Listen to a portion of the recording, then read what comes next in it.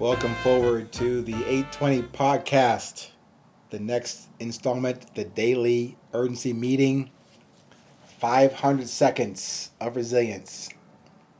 500 seconds of resilience. Today's topic is listen. Listen. And more importantly, listening to lead. So just as a brief overview of listening, I know it sounds simple. We all listen, right? But really, I'm asking you to listen to what you hear and listen to what you say. Not listening as you prepare to respond or your time to speak. Listen to what you hear. Listen to what you say. Hopefully I'll get to this today. I want to talk about the gentleman that allowed me to lead them after I learned to listen. But before I get there, I'm asking you to consider getting off of your talk track.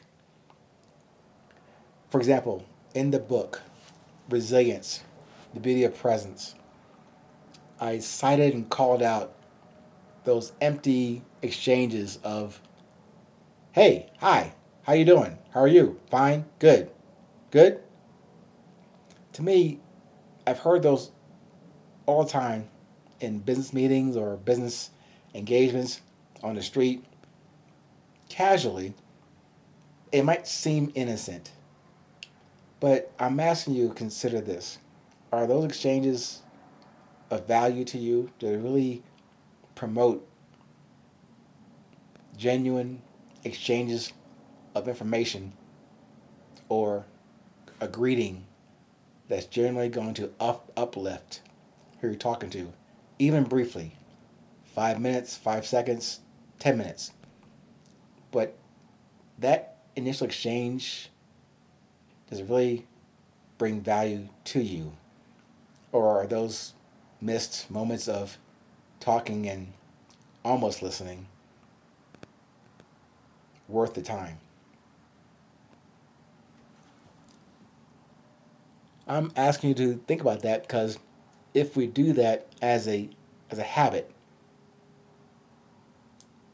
are those things substantive that we can build on for growth, for awareness?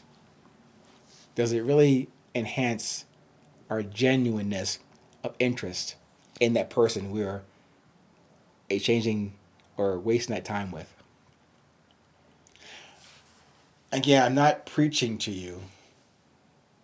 I'm just giving you the humble Ming Ahmad observation of the value, however short or long it is, to make sure not just every syllable and sentence should be crafted out to get or to deliver something.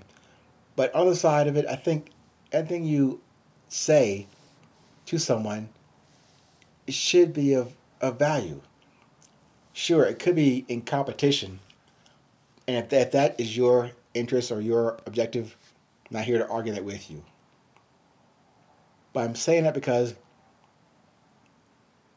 my perspective is you don't listen to compete. You listen to encourage without any expectation.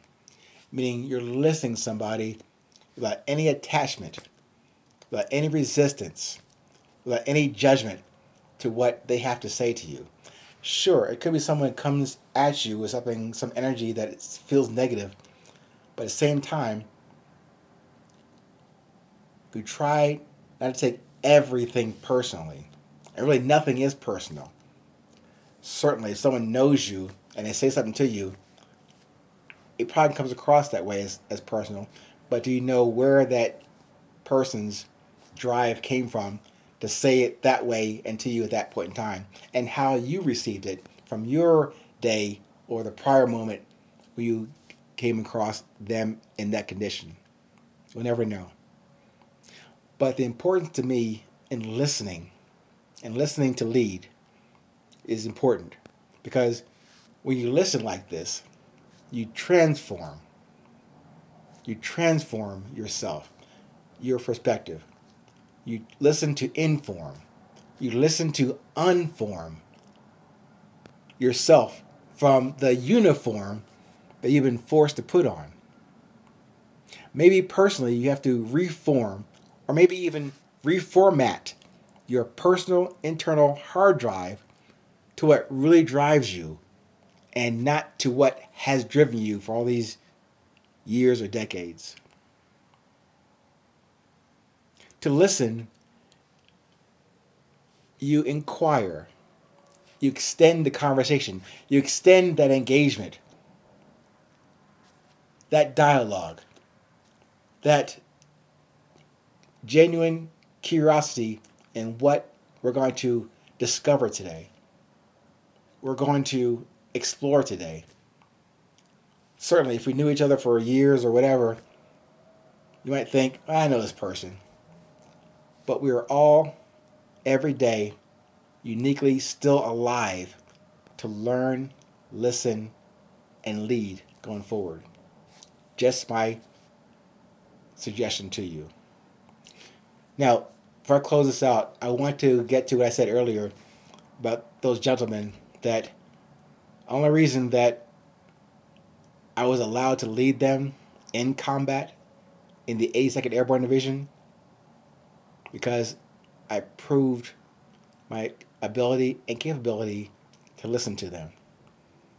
I know they're not expecting this, but there was at least a handful of them that I didn't know this until the one person who tracked me down found me after 30 years.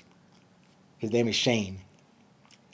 He was telling me that Shane, Warren, Mike, Ken, probably others in my company in the 82nd Airborne Division have been looking for me for over 30 years. And when he finally caught up with me, I was stunned. I didn't show it to him, but I was internally crying that how would this man have that impression of me? I was just this captain who was put in the position to lead them. Not because I was so intelligent or strong or capable of leading, but I was offered that opportunity to do that. And the only reason that these people, these men, these leaders of this life said to me, they've been looking for me because of what I meant to them. And I did not ever expect to hear that from someone that I led, but didn't know I left from that impression that I was worthy of their consideration, their I guess respect that I didn't know I earned, or after 30 years not seeing me, they still had this genuine interest in finding me, and only because, as I share with you today, because I was able to show them I could listen and lead with them. I'm not telling you to change how you lead, listen, and execute your lives, but just as an example, these gentlemen said it to me, and I'm just humbled to have heard that, and that I'm able to share that with you, the value of listening and listening to lead.